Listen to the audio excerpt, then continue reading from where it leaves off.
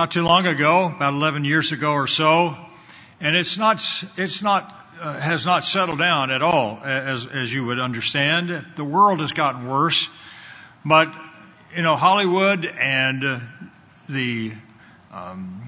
you might say people in general have really lost respect for God. That's what we call a statement that is really overwhelmingly could be emphasized. 11 years ago, they made an animated show about Jesus Christ depicting him as a fish out of water in New York, acting as if he didn't, know what he was doing, and a normal, regular guy. And meanwhile, the Father was depicted as not caring and involved in playing video games. It just shows the utter ridiculous interpretation and thinking and calling it humor. It's sick humor. And then you remember the old God movies, the movies that depicted God and as a human being, and then, of course, a couple of people who were then impacted by him. And again, it just relegated God on a human level, made him, brought him down into a very mundane and a profane level. The same network that aired the earlier movie that I mentioned about would not air another animated. The same network that would not air another animated series that was accused of blaspheming Muhammad. So there was a different attitude toward Muhammad, having greater respect for him than that of God. You see the arrogance in mankind, condescending, blasphemous depictions of God and Jesus Christ. They abound, and it's indicative, brethren, of a world that's gone crazy and a great falling away, as we understand, and the saturation in our modern education and the entire world of a God-rejecting genre or attitude among many people. There was a time when there was great respect people would have for God. You remember back in the 50s, those of you who would have been alive back then, people flocked to the movies to see the Ten Commandments, and they flocked to see Ben-Hur. Also had a concept of God in it, and Jesus Christ. We know, of course, the many movies depicting the Passion. Some still do have somewhat of respect, but many in this world do not fear God at all. And they don't hallow God's name. You remember in the outline prayer, we read where it says, "Hallowed be God's name." What does that mean? When we pray, God's kingdom come, we all have this zeal and heartfelt feeling about it. And we think about peace in the world tomorrow, and we look forward to it. But a lot of people pray that prayer, that outline prayer, and they really don't know what in the world they're praying. We came out of the Lutheran Church way back when. I was 12 years old when we stopped attending. But I remember every service, at the end of the service, they would end with the Lord's Prayer. And they would recite it. And it would be kind of like a repetition. Our Father, who art in heaven, hallowed. And you'd hear the whole congregation say this prayer. Hallowed be thy name. It would be in a low tone. Kind of like a phony kind of respect, I guess. I don't know. It just sounded weird. It didn't sound normal. And that was prayer. That was what people would pray. It was not an outline for them. It was the prayer. And usually a once in a while prayer outside of saying grace, praise the Lord, pass the beans, you know what I'm saying? They would say grace, but we don't say grace, we ask God's blessing on the food. And we ask an original prayer. So a lot of people don't know how to pray, and the disciples came to Christ and they said, show us or teach us how to pray. So one of the purposes of God's feast is to rehearse why we're here and to understand what we're doing, and how learning how to respect and honor God and hallow His name. To fear God is one of the purposes of God's feast. We read in Deuteronomy 14, verse 23, we're to fear the Lord always. So we're learning how to do that. And God has set His feast in place so that we can continue growing and growing in our prayer life, growing in hallowing God's name. Do we fear God when we pray? What is fear? Prayer is an act of faith. Matthew, the 6th chapter, we look here at the outline prayer. Turn with me, if you will, Matthew, the 6th chapter.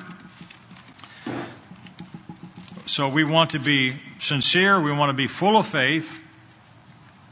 So we want to pray properly. You know, when we came into the church, we didn't know how to pray. We really didn't. And it was such a refreshing thing to hear people pray a real genuine prayer from the heart. Normally people would read them. And it just came across phony and just, what you say, not from the heart. And, just perfunctory. Well, I got to get this out of the way. So they just would read this very flowery, pompous kind of a prayer, and at the end of it, which seemed would drag on forever. But in God's church, we learn and are learning how to fear God and how to pray properly. And it's such a great blessing to be in God's church. What an awesome thing it is. So we read here in chapter 6 of Matthew, verse 9, in this manner. And it doesn't say just recite this prayer, but in this manner, that is, it's after, this gives an outline of what to do. Our Father in heaven. And in the Old King's English, the Old King James, our Father who art in heaven, Well, our Father in heaven. So who are we praying to? And then, hallowed be God's name, be your name. And your kingdom come. But notice what comes before. If this part where we say, your kingdom come, has any impact on us and on God, we need to have the first two correctly stated, right? Our Father in heaven, and hallowed be God's name.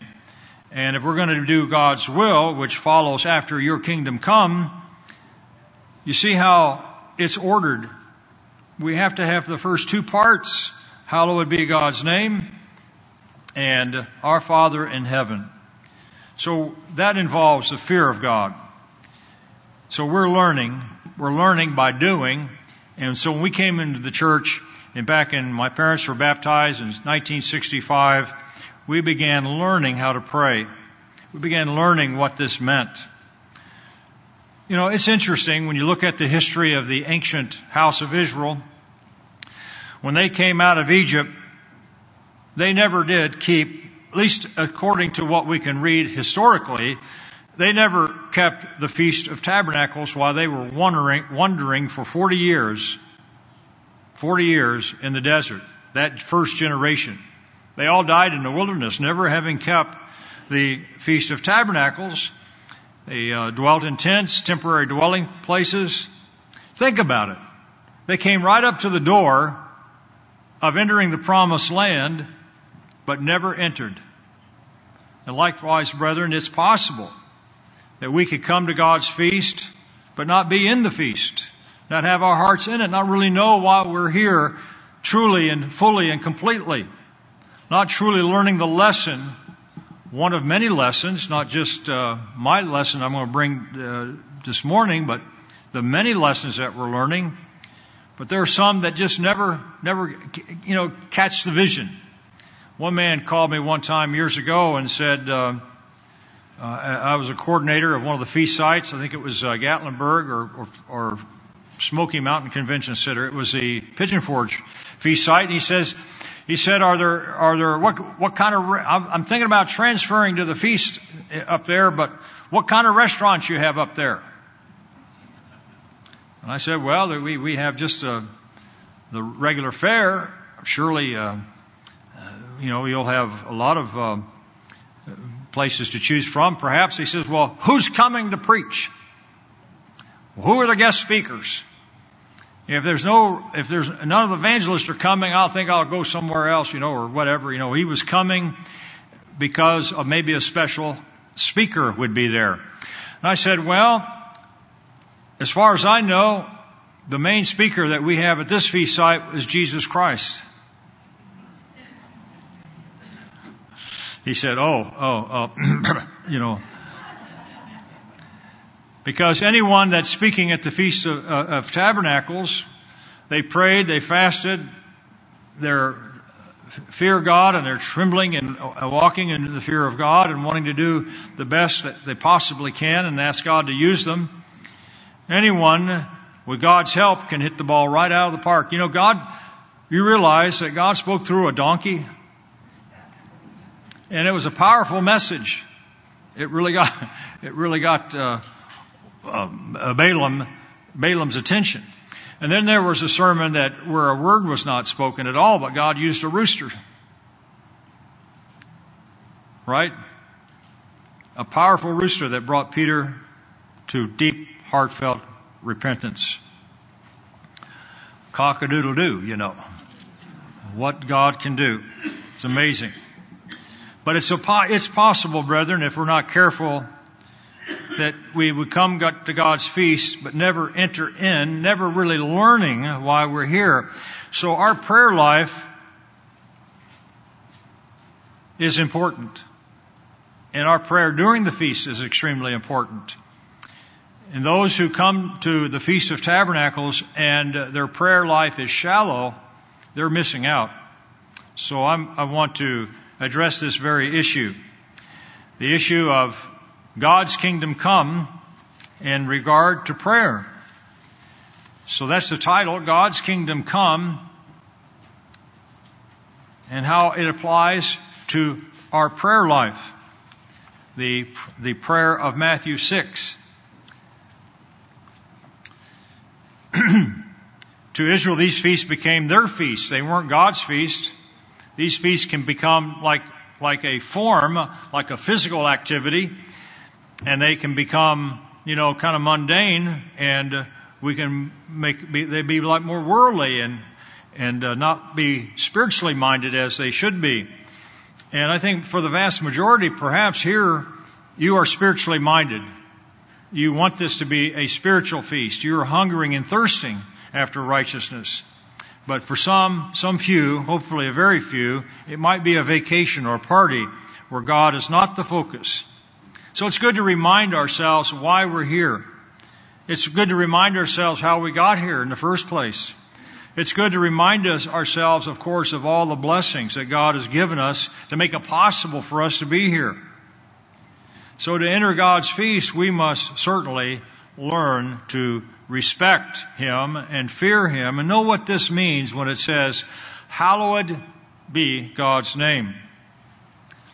The fear of God, the reverence of God, empowers our prayers. And we must learn how to pray. It's something that God teaches us. So like I mentioned, we were learning, we were growing in that. And it's amazing what God has done to bring us all here. I remember it just like it happened yesterday. We were talking to our Lutheran ministers. We gathered 4 of them in the house. They told us not to come back. They said, you need to go somewhere else. Because I had talked to, I'd opened up a can of worms in the confirmation class where we were learning to be confirmed in order to take the communion in the Lutheran Church, and you had to memorize certain things. And one of the things you had to memorize were the 10 Commandments. And so it says, and by this time, at age 12, my dad was really into reading the literature and digging into the Word of God. And so we had proven things. We got out the encyclopedias and everything. And so by this time, I was well versed in some of this. So I said, sir, Mr. So-and-so, the teacher, who was very intellectual, very erudite, and pedantic. And he says, yes, son, what do you have to say? And I said, well, I have a question here. It says in creed that we're memorizing here, it says, remember the Sabbath day to keep it holy. Listing all the commandments. Why doesn't the Lutheran Church keep the Sabbath? The fathers made the change. But I said, only God can make something holy. Man can't make it holy. Why does the Lutheran Church recognize the authority of man over God? And the other students that were with me says, yeah, that's right. Why? They chimed in. And, the fact of the matter is none of us wanted to be in that class. We didn't like that having to study and memorize. So that probably was more of the approach I was taking. But at any rate, they asked us not to. They went and complained. He went and complained to my dad, and he said, I think you all need to go somewhere else, where you could find where you have agreement.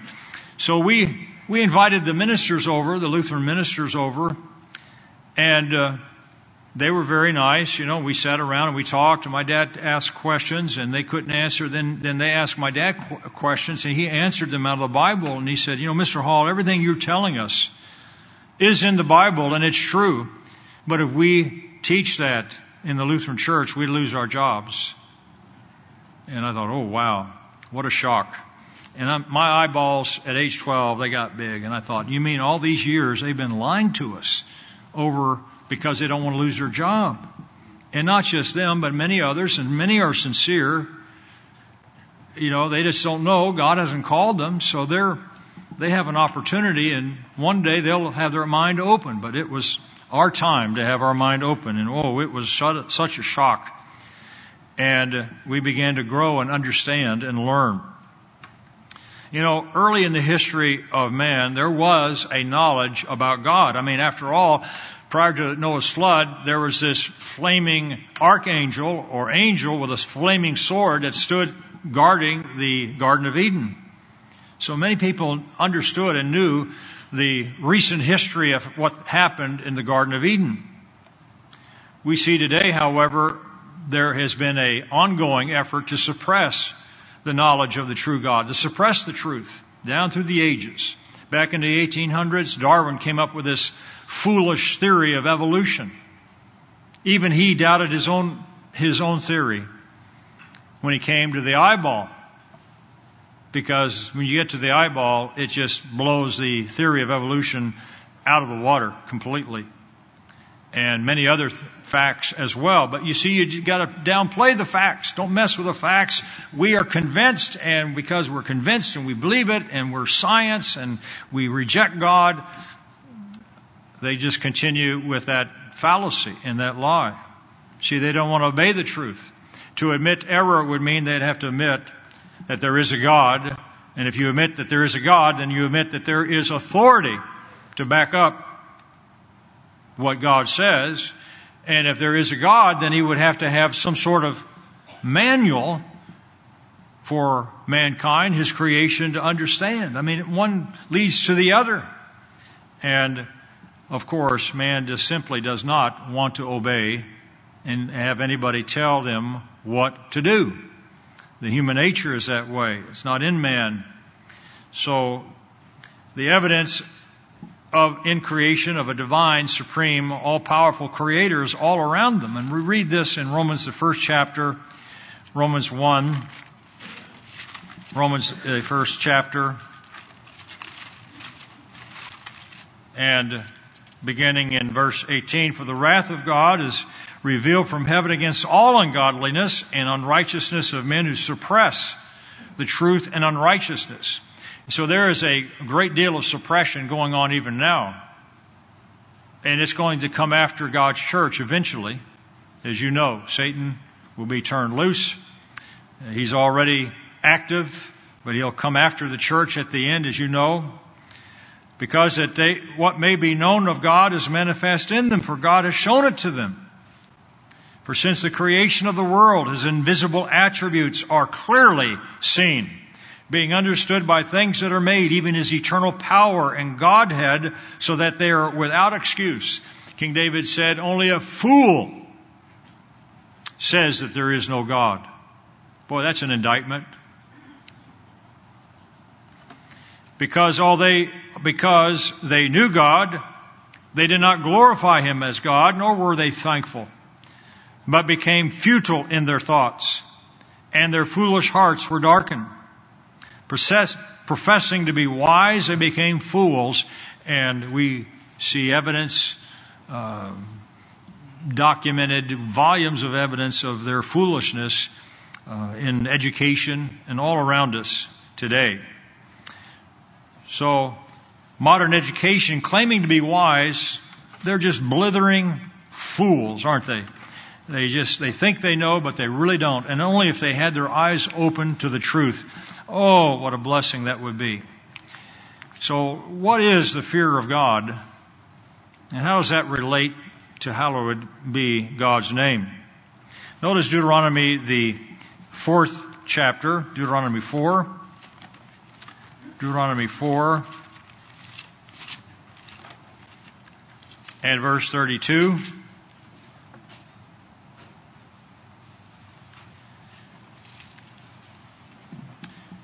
For ask now concerning the days that are past. Here is Moses reminding the children of Israel that did survive the wandering of 40 years, the second generation. They did remember. Many of them saw, and many of them observed the great works of God, but they were under the age of 19, so they passed the test and the requirement that generation, that first generation, would die in the wilderness, and so they survived. And so Moses is reminding them.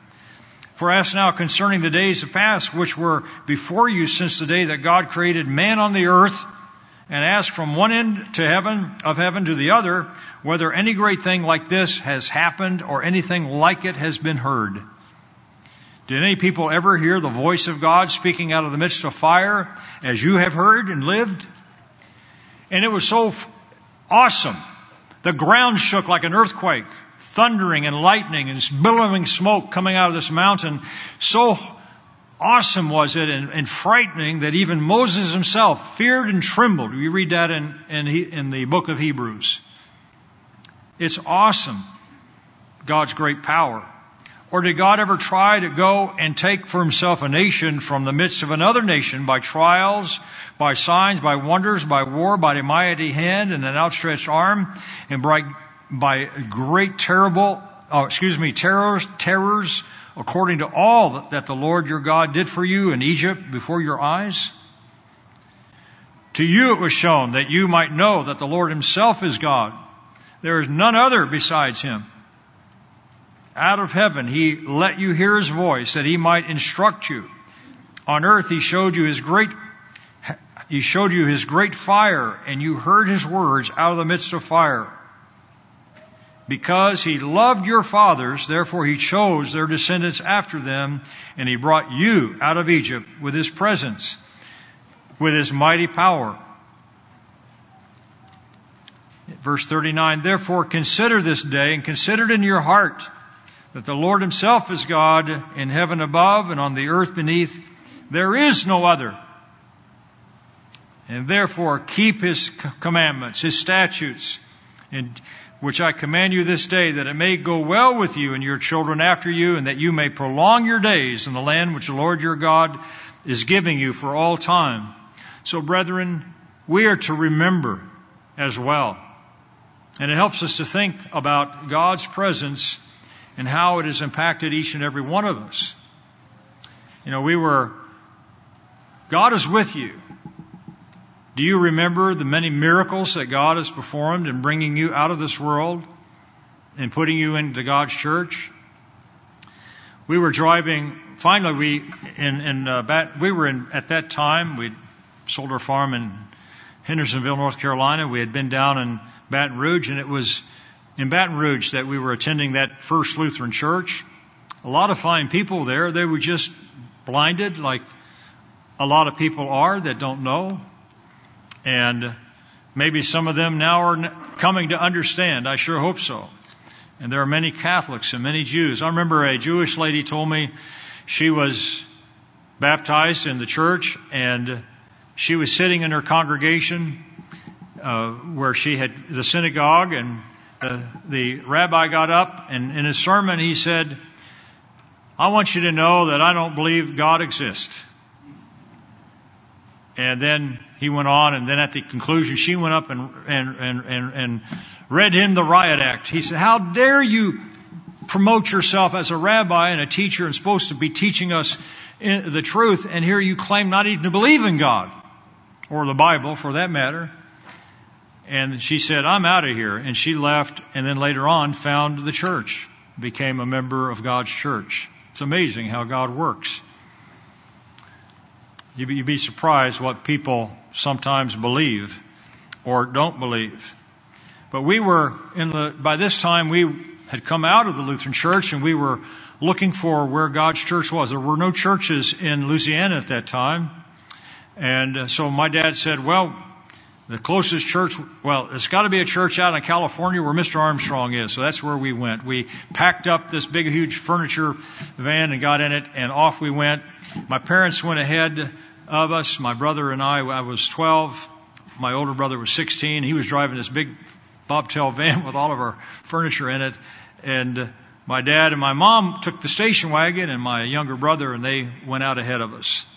We rendezvoused in El Paso, kept the Sabbath there, and then they went on ahead and across this stretch of area where there was a big desert. And it was dark. My parents were ahead of us. It was dark, and we were way back. We were a half a day behind them. We were going slow. So at any rate, as it worked out, my dad had a flat tire in this desert, strong, as far as the eye could see, a stretch of highway, but it was getting dark, dusk. There was no sign for a gas station whatsoever. And they had a flat tire. My dad pulled the car over, hoping somebody would come by, but nobody came by. He looked in the station wagon. No, there wasn't any jack. He couldn't find the jack in that car. It actually was behind the middle seat, but we didn't know where it was. So he prayed, and my mom and my younger brother, they prayed, and out of nowhere, this guy pulls up, says, you need help? He says, yeah, we don't have a jack. He says, well, I'll help you out. And he pulled in front, opened his trunk, pulled out jack, jacked the car up, undid the tire, put the spare on, tightened all the bolts, put the tire, the bad tire in the station wagon, and my dad turned around to thank him, and he was gone, disappeared. My dad looked down the road, see maybe he just jumped in the car, took off. You could see maybe taillights or something, but he was gone, completely gone. Another time, my dad broke down on the San Diego freeway. Somehow, my dad needed a lot of help, and he broke down on the San Diego freeway. And once again, the car just stopped. He pulled over, and on the side, cars going by like a house of fire on the freeway. And he pops the trunk, the hood. And this guy pulls up. He says, "What's going on?" He says, "Well, I don't know. I don't know what's." He said, "Well, let me look." And this stranger lifts the lid up, and he does something. My dad was squinting to see if he could see what was going on, but didn't know and couldn't see very much. But anyway, the guy slams the lid down. He says, "Now try starting it." So Dad cranked it. He looked down. He cranked the engine, and it started right up. Boom. And the man came back. And he says, "Good, you're good to go." And my dad looked on his shirt, and it said, "Messenger." And the guy took off, and he stopped. My dad leaned out to say thank you, and he was already gone. Wasn't there. It's amazing sometimes when you think about things that happen. There are stories that you may have experienced. Wanting to help a man at the night to be much observed in Pasadena, this man's battery went dead, and Dad had a good battery in his station wagon, so as a good member would do, we'd offer to help him crank his car up. So we had jumper cables in the back. We hooked up the jumper cables. We hooked up the jumper cables on his car. And right next to the track there on Ambassador College campus, we were parked. after the night to be much observed. Dark, couldn't see very well. And we cranked up the engine and nothing happened. He couldn't shrink his, he couldn't start his car. So he thought, well, there's something wrong with your battery. So he took the caps off. That was back in the day when you had caps. Just after you get off the ark of the Noah's Ark, But you take the caps off the battery and you can fill them up with water, So he took the caps off the battery. This member did. And keep in mind, not many wise men now are called, not many noble brethren. And he took out his a match, and he lit the match, and he looked in the hole. Big mistake. The battery blew. Just went boom. And we thought, oh no, what happened? And all that acid, it went everywhere. And, neither one of them suffered any problem. It was really amazing. And right nearby was a faucet on the Ambassador College campus, way above the ground. You could just see it, big as life, right there. And turn on the faucet, and a lot of water came out. So my dad was over there splashing water in his face, and the other man was splashing water in his face, and they were all right. Lesson learned. And what was left of the battery, Dad put the caps back on. He was fuming. He was a little upset. But he didn't hold it against the gentleman. But anyway, they closed the lid, and believe it or not, our car started. And we went on down, and the other man had to call. They had to get some extra help to get their car going. But you see, God protected both members in the church. And maybe you have had experiences that way as well, where God has intervened in your life. I was later on I was a trainee helping in Santa Ana, California, and there's this widow. She had a VW station wagon. The VW station wagon was just a little bit bigger than a bug. And we're on the freeway. I was doing about 65. She was wanting me to drive her to a market. She was way up in years and needed help, so I was helping her. So I was taking her to a farmer's market, and she was telling me the story how God had worked in her life. And she said, you won't believe this, but I've had car trouble, and this car that we're riding in now, it blew an engine. I said, it did? Oh, I'm so sorry. Well, what happened? She said, I pulled over and I tried calling. I went to the phone booth, called somebody, and finally got the deacon. Couldn't call the minister, but I called the deacon. I said, would you come and pray for my car? So he came and he says, I cannot anoint your car. She wanted him to anoint the car. And so they said a little prayer, and then he called the wrecker, got a wrecker. They came, called it to the VW place. The mechanic looked it over, and he came to the woman. He says, well, what's wrong with it? And she said, well, it blew, and black smoke came out. It blew, and it was just awful, and it wouldn't start afterwards. And he said, well, let me see. So he got in the car, turned the key on, and the car came on. Purred like a kitten. And I'm sitting there driving at 65 miles an hour, and I'm looking at her, and I says, is this the car that blew the engine? And she says, yes. And doesn't it run nice? You never know. It was during our third tithe year, right at the end, that we needed a car. Times had gotten a little tough in the cabinet sales end of things, and that's what my dad did for a living. He sold kitchen cabinets to the construction trades. And so at the end of the third tithe year, by this time I was, 16, 17, and we were in need of a car. Before then, we had borrowed Mr. Kimmer Fund's car, and Mr. Kimmer Fund worked for the college.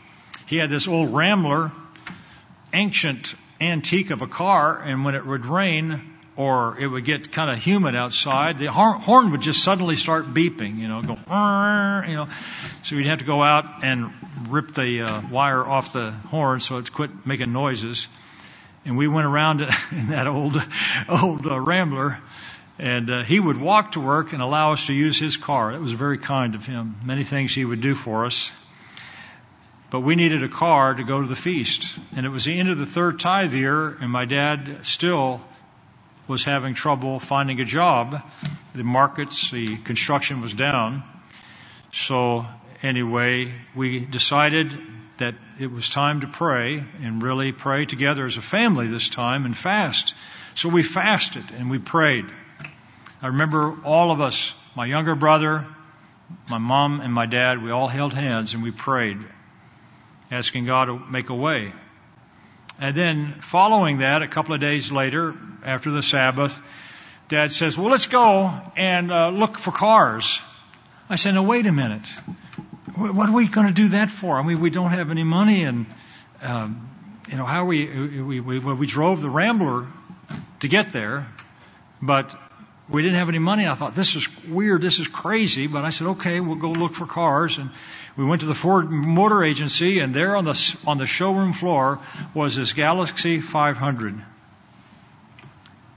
500, beautiful marine, whatever. It was so sparkly.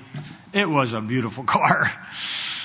And the smell of newness, Well, he talked to the salesman, and the salesman said, well, I'll tell you what we'll do. I'll cut you a deal. I'll sell you this car for $100 over cost, what the dealer paid for it.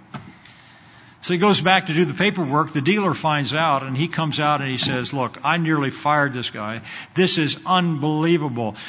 $100 over cost. I'm losing money on this car, but he's given his word, and I'll back up that word, since he sold you this car for $100 over cost. Dad called the bank. The bank said, take it. This is wonderful. He says, and don't worry, you don't have to make payments until March or February or March. And no down payment at all. So we got in the car, this brand new, beautiful car, and it was our third tithe blessing. It's amazing. I know you must have stories as well. Recently, someone told me, and it was my son, but he told me that at the end of his third tithe year, after all year long tithing, and as God has said, and first tithe, of course, etc., soon after the third tithe was over, in the first 2 months, he made everything back that he had sent in as his tithe. He added it up, and it was actually more than what he had already given in the first 2 months of the next year. Go figure. How does that happen? But God says that He will pour you out a blessing that you won't be able to receive. And those blessings are a variety of different types of blessings. Could be a car, could be a job. My dad, by the way, after that happened, after the feast, got a brand new job with advance monies coming to him in advance of making any sales. And it was a greater amount of money than he had ever made. So it was really amazing how God answered that prayer. And what a witness for me, a teenager, to see that. We all saw that. We all saw God working in our lives. It's like these TWPs we have, these Tomorrow's World presentations, where recently down in Mr. Anthony Stroud's area, we went down for the TWP in Dothan, Alabama. If you know where Dothan is, then you are really sharp. Because I still wonder where it's at. And I've been there twice, But anyway, this lady comes up after the program and she says, we were asking, well, how did you find out about the church and the literature and whatnot? And she said, well, I was in the laundry and I just saw this magazine. It looked really good, so I picked it up and read it, and the rest is history. And her husband was sitting right next to her, and she says, yep, she brought it home, and I have to admit, I've never seen anything like it. And it is riveting. They can't get enough of it. They just want everything. The many such stories such as that. I had a lady in Texas call me up, and I said, hello, how are you? And she says, fine, and how can I help you? And she said, well, I'd like to come to church. And I said, well, I guess you probably heard our television program here out of Tyler, and she said, television program? You have a television program? I said, yes. How did you find out about us then if you didn't hear about on the TV? And she said, well, I was attending a Sunday school church, and I was reading the Bible, and I was just reading what the Bible said and preaching and talking about this in the Sunday school class. And one of the teachers said to me that I don't need to be here in this church. I need to go and check out Mr. Roderick C. Meredith's church. Somebody from another church encouraged her to call Living. Now go figure. How did that happen? And so she did, and she found out about the Living Church of God. We must remember the great works of God. And we must share those things with our children. How great God is. How great God is not only on a big level, like with an entire nation of Israel, but how great God is with you individually. How God has intervened and brought you along and helped you, healed you. One of my good friends had appendicitis, and it was pretty bad. And Mr. Armstrong knew the family, came over and anointed him, and immediately he got better. Another case where this woman was at the Feast of Tabernacles and had a serious case of the flu. If she had it today, we would have to quarantine her, obviously. But she, fortunately, how do you know? You just don't know. But she came and she started feeling really poorly. Obviously, it was a flu. No one was around to anoint her, but Mr. Armstrong was right there. And she came up to him and said, Mr. Armstrong, here at the feast, I've tried to get somebody to anoint me, but I can't find anybody. Could you help me to be anointed? And he said, I'll take care of it. And he grabbed a deacon to go with him behind the stage. They knelt down, and he prayed a very intense and profound prayer. God intervened in behalf of this woman. She wants to keep your feast, and she's come all this way. In the name of Jesus Christ, heal her. And immediately, of course, laying on of hands and all, the fever left. And she was able to have a very healthy feast. I tell these stories because they're so inspiring, and I think it reminds me of the things that God has done and can do, because He's not a respecter of persons, and He'll work in all of our behalf. We just have to stay with it, right?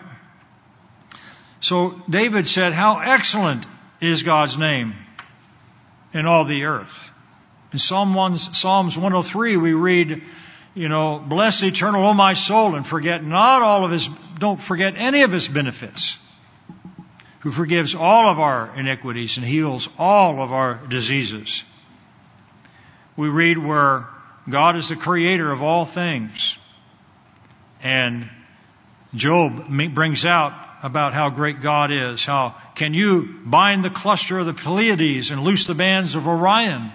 How powerful and how great and awesome our God is. Who is like our God? In Isaiah, the 40th chapter. No one can compare to the great God of the universe. In Psalm 147,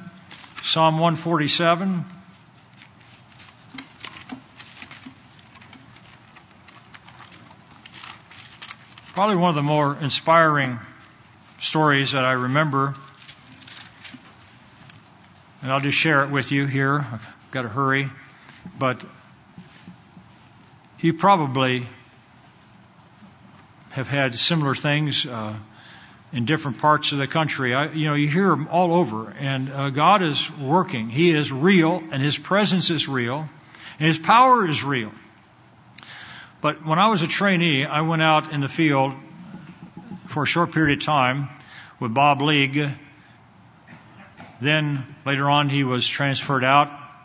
I got married, and later on I was able to go back out with him again in North Carolina. So it was really a blessing that way. God was working with me. But I remember that first time I was with him, that beginning time, we were in Southern California. We went to visit this widow, and by this time, her sons were teenagers. They were all gathered around. This was at night. We were making an evening visit there, and we began talking and asking, getting to know, and this lady in the Santa Ana congregation there. And she told us this story. She said, early on, when the children were small, she didn't have anything. There were no food in the cupboards. Everything was gone. And what were they to do? But she knew God's promises. He would take care of the widow. He would take care of the fatherless. And they didn't have a father figure in the house. So she prayed. And then she went about and began setting the table. She set the table. Her children were small, and they began looking and seeing what she was doing. They were all hungry.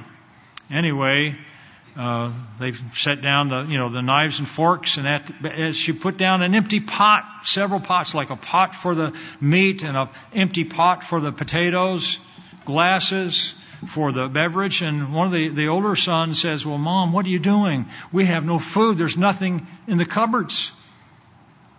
And she said, "Don't worry, God will provide."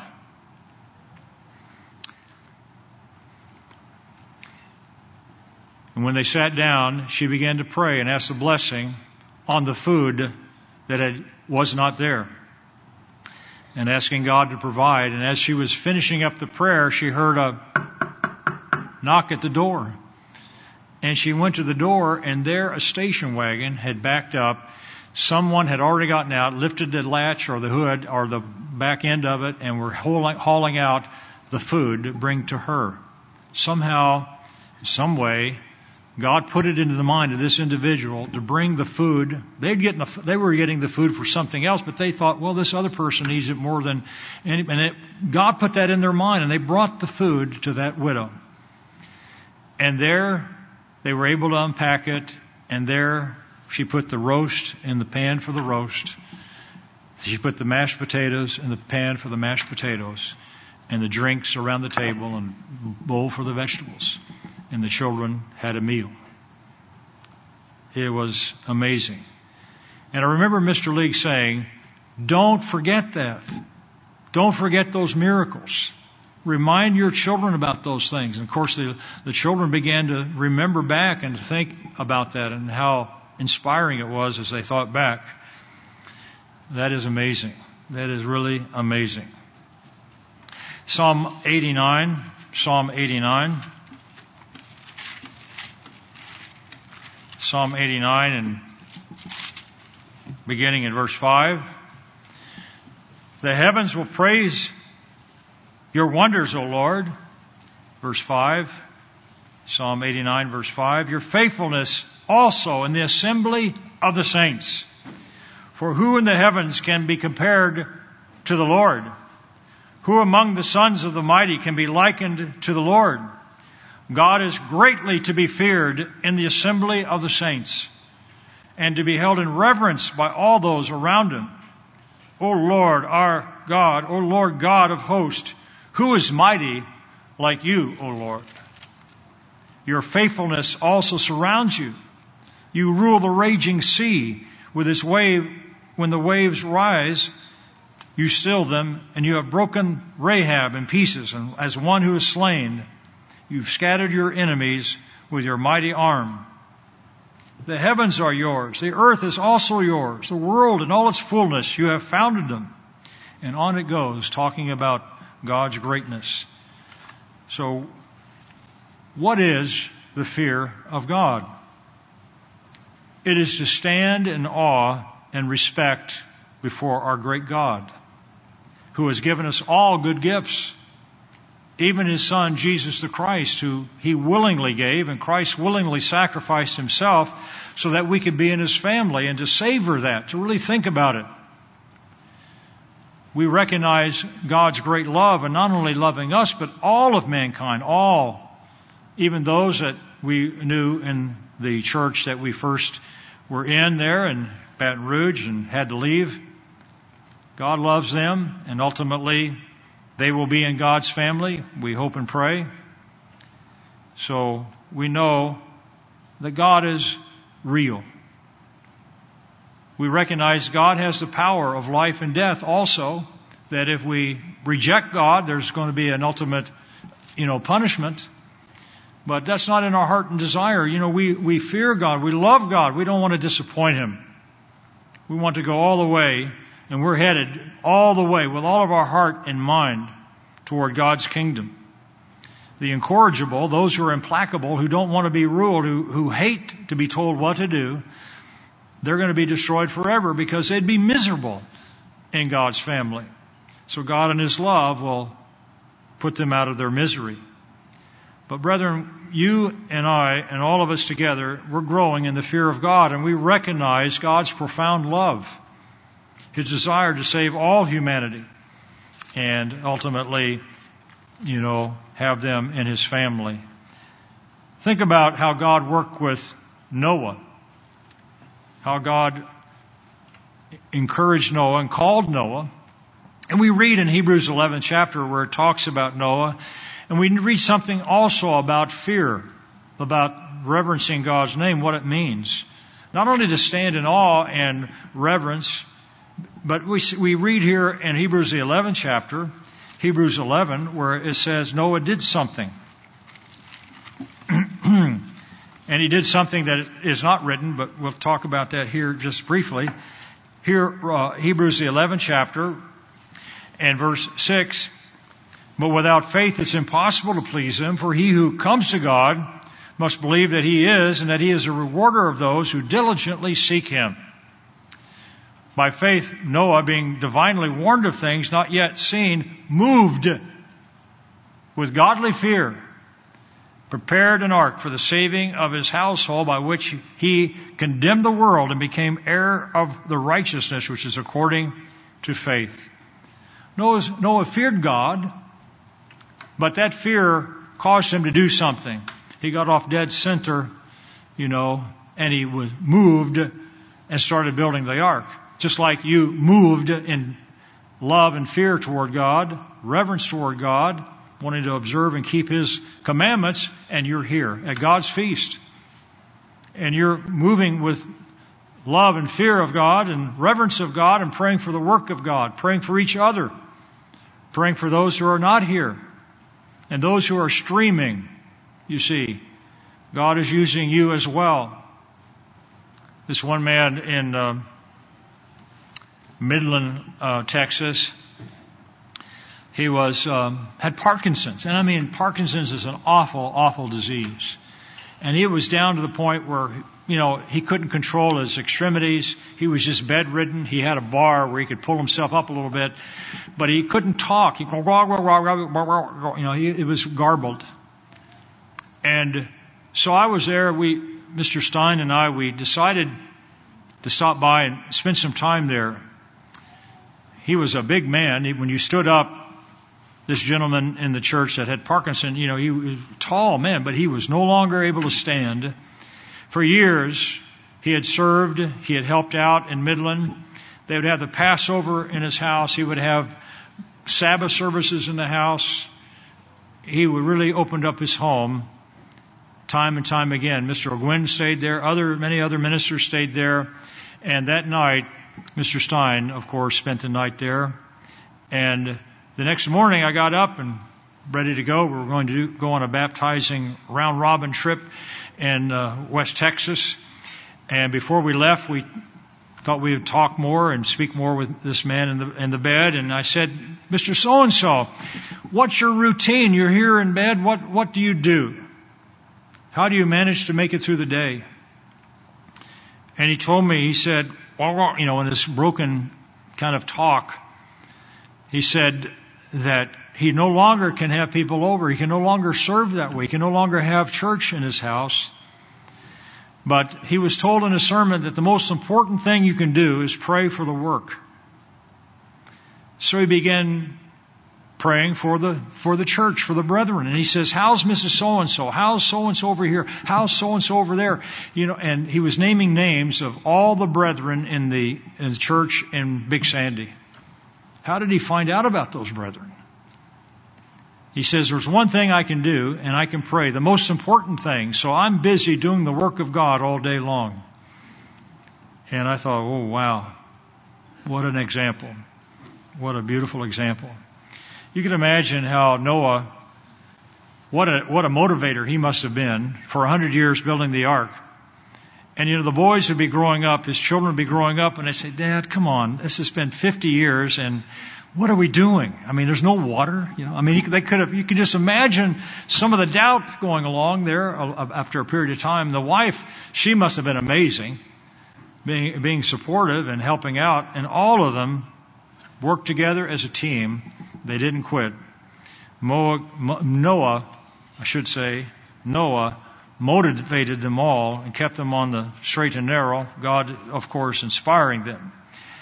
But you can imagine Noah talking about the greatness of God, probably taking them out and showing them the stars and thinking about God's promises that had been made to Abraham and the great reverence and respect that he had toward God and what God was doing. And then all the animals started coming. That was really a big day. And, and they understood about the clean and unclean. They understood many things. So there was a lot of truth that had been revealed to Noah. So was God real? Did he respect God? Did he reverence God? Of course. And so did the family, following that example. How do you and I fear God? We move with fear and love and are motivated to change. We must seek first God's kingdom and His righteousness. So prayer is of the essence. We should never let a day go by and not pray. The fear of God is to hate evil and pride and arrogancy. So we disdain and avoid and eschew evil. That's another sign that you fear God. You turn the TV off if something objectionable comes on. You're turning it off more often than you were years ago. Perhaps you're doing it as well on the internet also. It's getting to the place you can't even, used to be able to watch the news. But even that is revolting and objectionable and upsetting, depressing. A wise man, Proverbs 14 verse 16, a wise man fears and departs from evil. So, think about God's greatness. Think about what God has done and is doing in your life. Here in this article by Mr. Ogwyn on God's greatness, he writes a series of things regarding God's characteristics. The Bible reveals much about God. God explained that God is eternal and immortal and invisible. And he lists some scriptures. So check out that article on God's greatness by Mr. Ogwyn. Another one is that he knows every thoughts of man. We read in Matthew the 6th chapter that God knows what you have need of even before you ask, before he got to the outline prayer. So when you pray in secret. God knows even what you're going to pray about even before you ask. So the question is, well, why pray? God knows. Well, God wants a relationship. God wants us to ask Him. We know what our children need, but we want them to ask us so that we can help them and let them know where where their sustenance is coming from, and that we love them, that we're working hard to help our children. We read about how God dwells. He dwells in splendor, in glory, surrounded by a court of heavenly creatures and millions of angels. Revelation 4, 1 through 6. We know that God is not a hanging judge or wanting to take, just torture people or delight in sending people to an ever-burning hell. God is not that way at all. Rather, God is love, and it's one of His fundamental characteristics, His nature. 1 John 4, verse 8. And we know He demonstrated that love by giving His Son, Jesus Christ, for not only for us, but for all of mankind. God is actively involved with His creation and has declared the future in advance, declaring the end from the beginning, so that we know what's going to happen. And it is happening right before our eyes. So we see time and time again what God is doing, and we see His attributes. We see how powerful and awesome He is, how great our great God is. Well, let's turn to Matthew, the 6th chapter again, because when we talk about God's greatness and we talk about what God is doing, now we see and begin to understand more about what Jesus Christ meant. This prayer, in essence, is a prayer about the kingdom. In this manner, therefore, pray.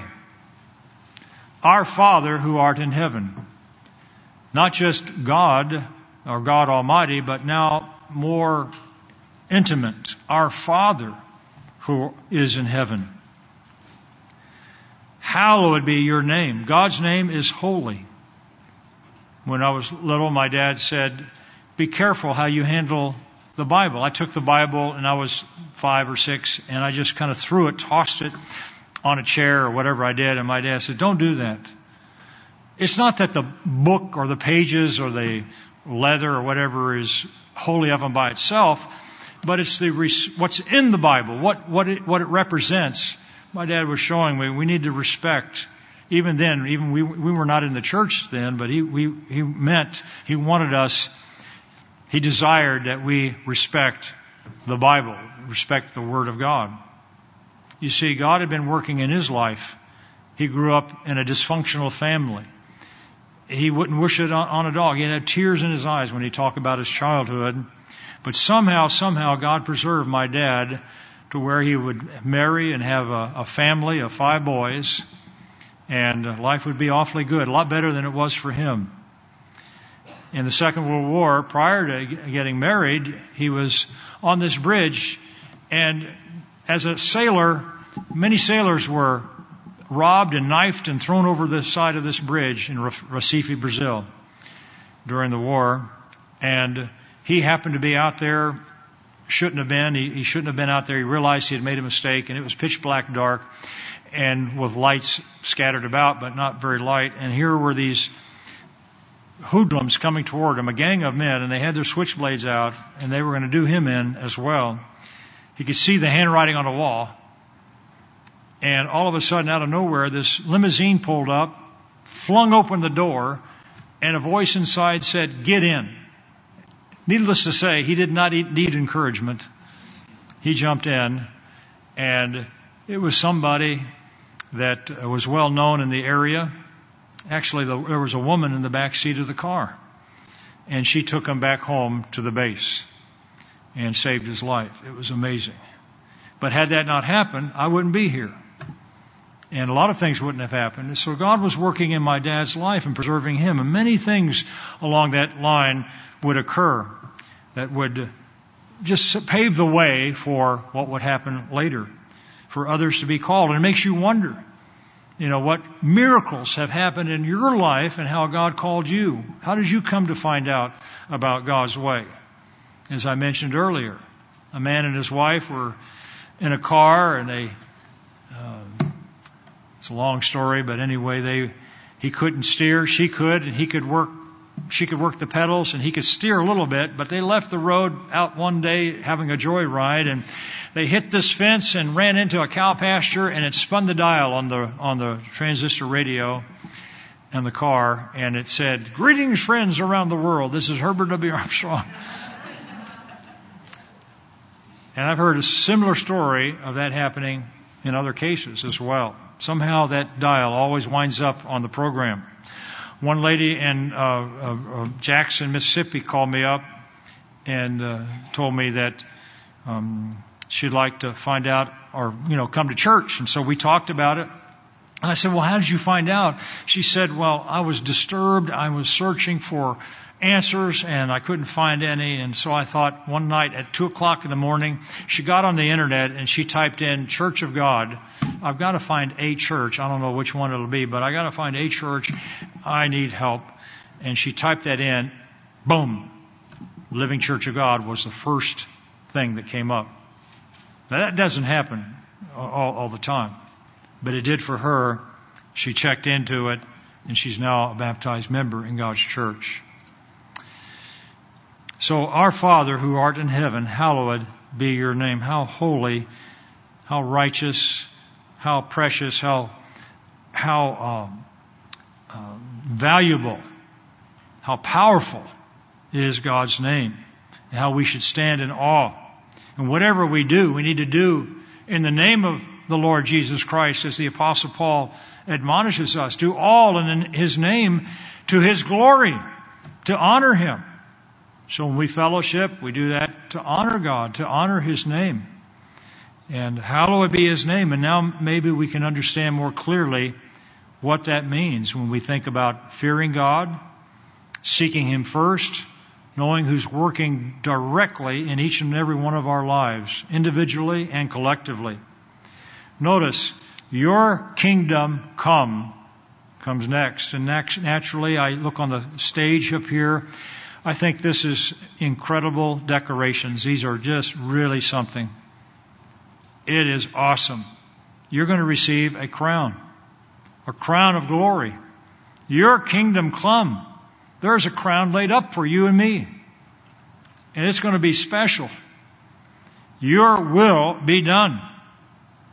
Oh, not my will. Not humankind's will, but God's will be done. On earth as it is in heaven. Give us this day our daily bread, and not only physical bread, but spiritual bread, meat in due season. We receive meat in due season here at services, and then we can go out and enjoy a nice meal afterwards. And forgive us our debts as we forgive our debtors. And that's another story again we'll be able to talk about. And then, do not lead us into temptation, but deliver us from the evil one. We have to pray and ask God to protect us from Satan the devil. He's more powerful than we are, and we can get led astray by our own desires and mistakes and things we are not thinking straight. We pray that God would protect Mr. Weston and the headquarters team effort, that God would bless them and bless our local congregations and all the brethren. We had one man in Texas, wasn't breathing or using his oxygen like he should have, and on the way home he hit a ramp like on the movies. They hit this ramp and it flips the car, all the way around, and then it lands. Well, I believe in his case it flipped the car backwards and around this way, but it landed on all four wheels and it broke his neck. Serious. Just happened to be a lady there that came quickly, ran over, and his window was rolled down, and she held him back. She said, "Don't move," and calmed him down, and he recovered and could walk again and finish his course in God's church. So lead us not into temptation, deliver us from the evil one. For yours is the kingdom and the power and the glory. So notice this. Our Father who art in heaven, hallowed be your name. Your kingdom come, your will be done. And then it ends with the kingdom. For yours is the kingdom and the power and the glory forever. So I want to end this sermon that way. For yours, indeed, when we understand the fear of God, we understand the meaning of this prayer and how important it is we pray also and add to it in terms of the details. But I really enjoy this ending here as well as the beginning. For yours is the kingdom and the power and the glory forever and ever and ever and ever. And we could go on saying forever, can't we? That's a long time.